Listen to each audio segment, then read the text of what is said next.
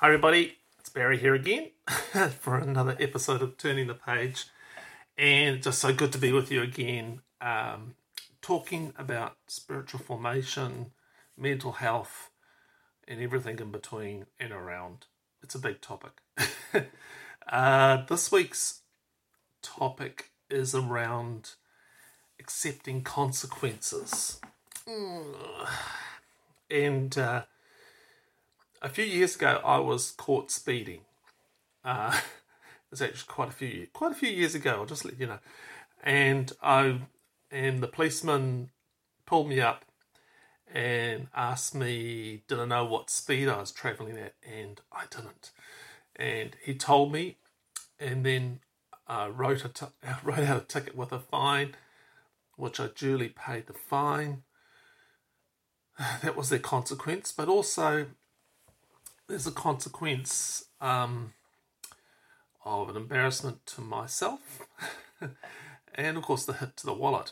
You know, with him there was there was complete justice, absolute justice, no mercy, and certainly no grace. I accepted the consequences of my actions. However, thinking back now, I'm really glad that the consequence was only a fine and not something much worse, such as hitting a pedestrian because of my excessive speed. And I suppose that particular situation stuck in my brain and actually did alter my behaviour. But when you've been caught doing something wrong, okay, think of something you've done wrong, because we've all done them. What is your very first reaction? What do you go to? You know, do you run? Do you hide? Do you blame someone else or something else, or get angry, or even get angry at God? Anything to avoid an awareness that the consequences are entirely on your shoulders. Oh, look, my ancestors have always done this. Yeah, our ancestors have always done this. You know, my parents, they tried to hide their crimes under fig leaves. Can you imagine that? Under fig leaves. This is, of course, Genesis. My first father, he blamed my first mother, and my first mother blamed Satan, and Satan had a great party with that. And we're all stuck in the same curve where we don't want to accept the consequences of our actions. But you did it, didn't you? And your choices got you where you are today. But your choices in how you accept the consequences or not will also lead you out. Yeah, and yes, I know we live lives where so many other people's choices affect us, but we have to take responsibility for what is within our control. I was the one that pushed the accelerator down too much. No one else.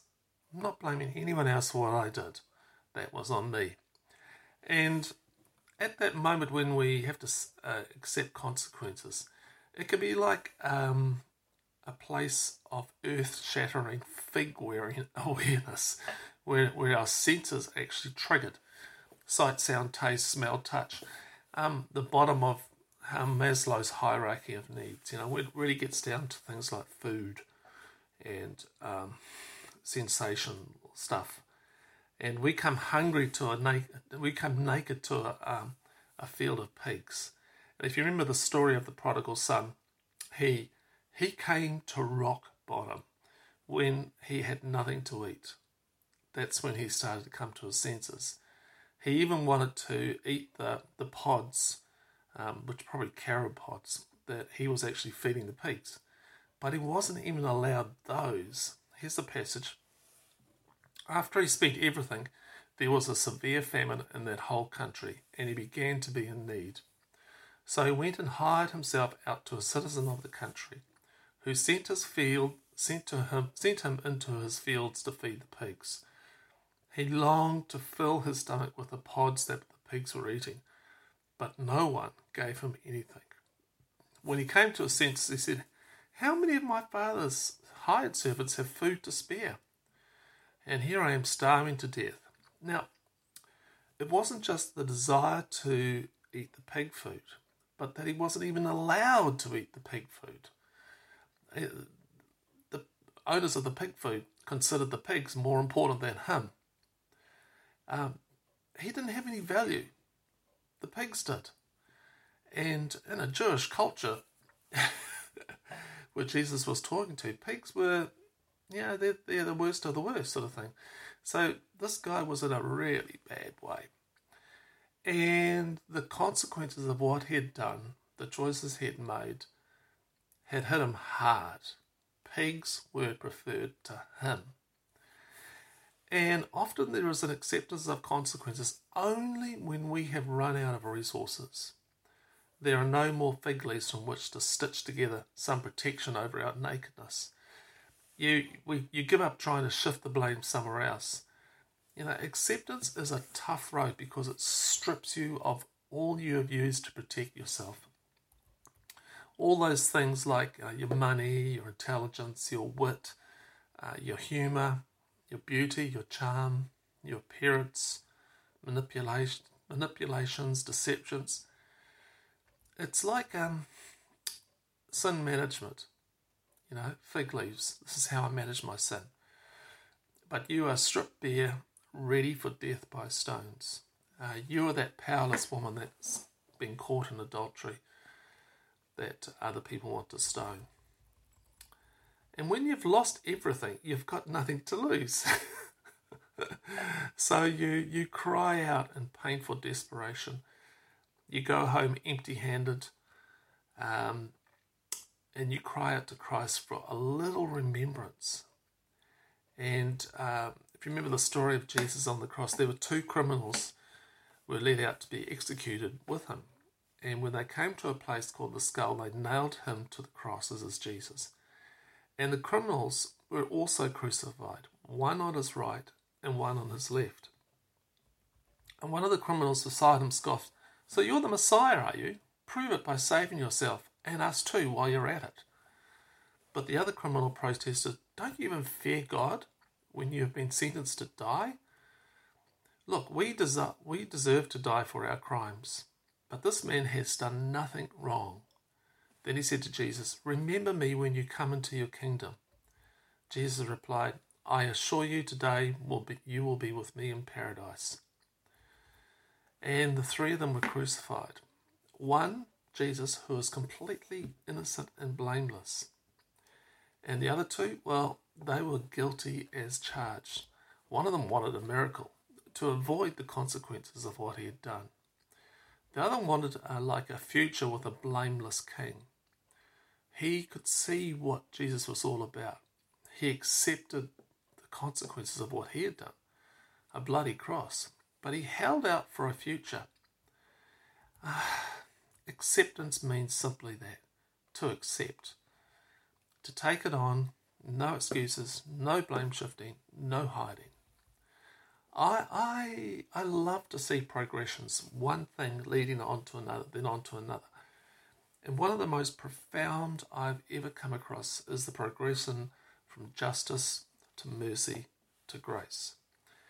An adulteress, in our story about the woman caught in adultery, she waits for justice to happen, the stones. But in the end, she discovers mercy and grace. She discovers salvation. And the prodigal son receives justice, but he prays for mercy and discovers grace. The thief on the cross receives justice, hopes in a merciful remembrance by Jesus in his kingdom, and is promised a garden walk with Jesus. He could see Jesus was innocent, and above Christ's head were the crimes written out, King of the Jews. Look, he wanted to be remembered in this new kingdom. And a kingdom has power structures and hierarchy. So he pleads for a little mercy to be remembered and not forgotten, not to be left outside the city walls. But Jesus, he promises something even better, that he will be with him in paradise, like a garden, in a park, an embracement. Like a pinhole of light exists even in our darkest crucifying moments that we can hope through. That's the progression we offered. Justice, mercy, grace. Do we offer that to others? Do we give others what we so desperately need ourselves?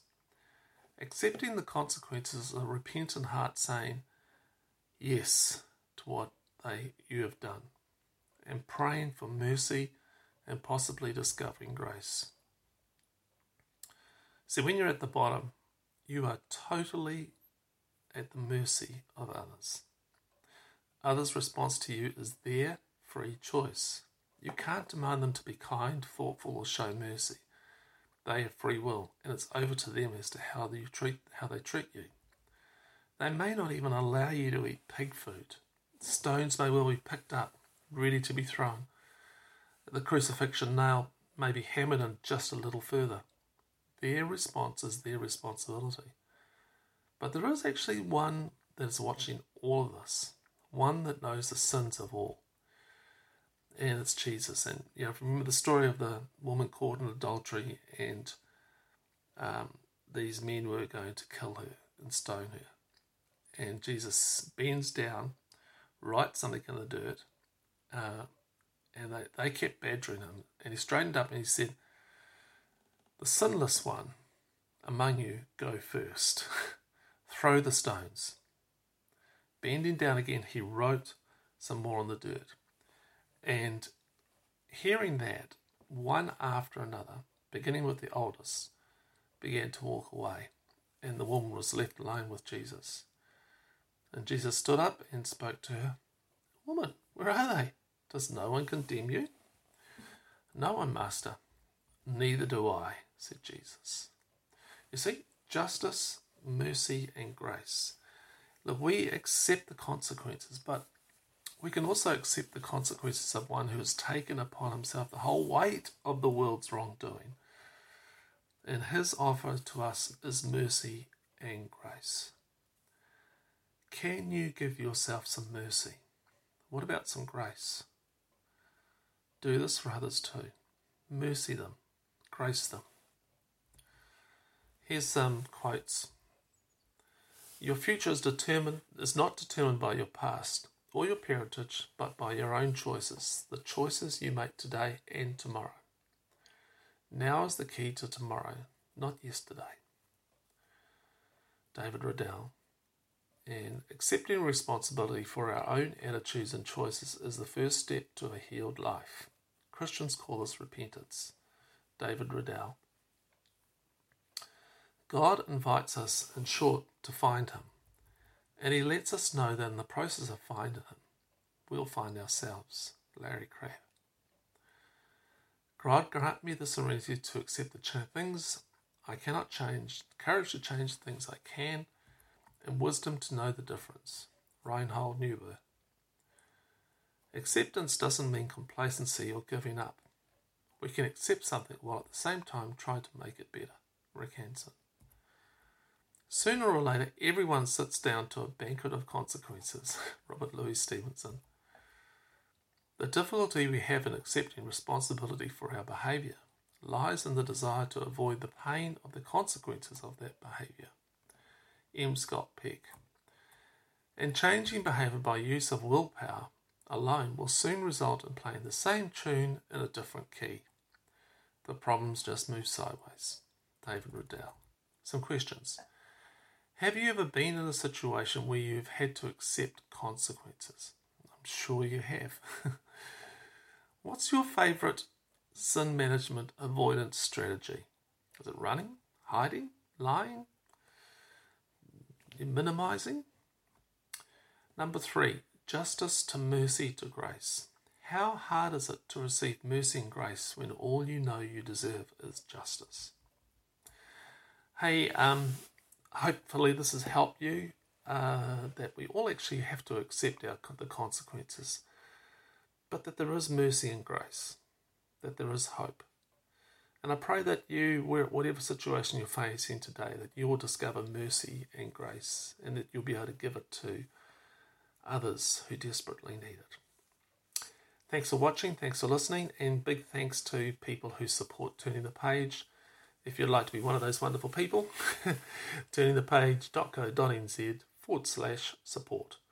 And we'll talk to you next week. Bye.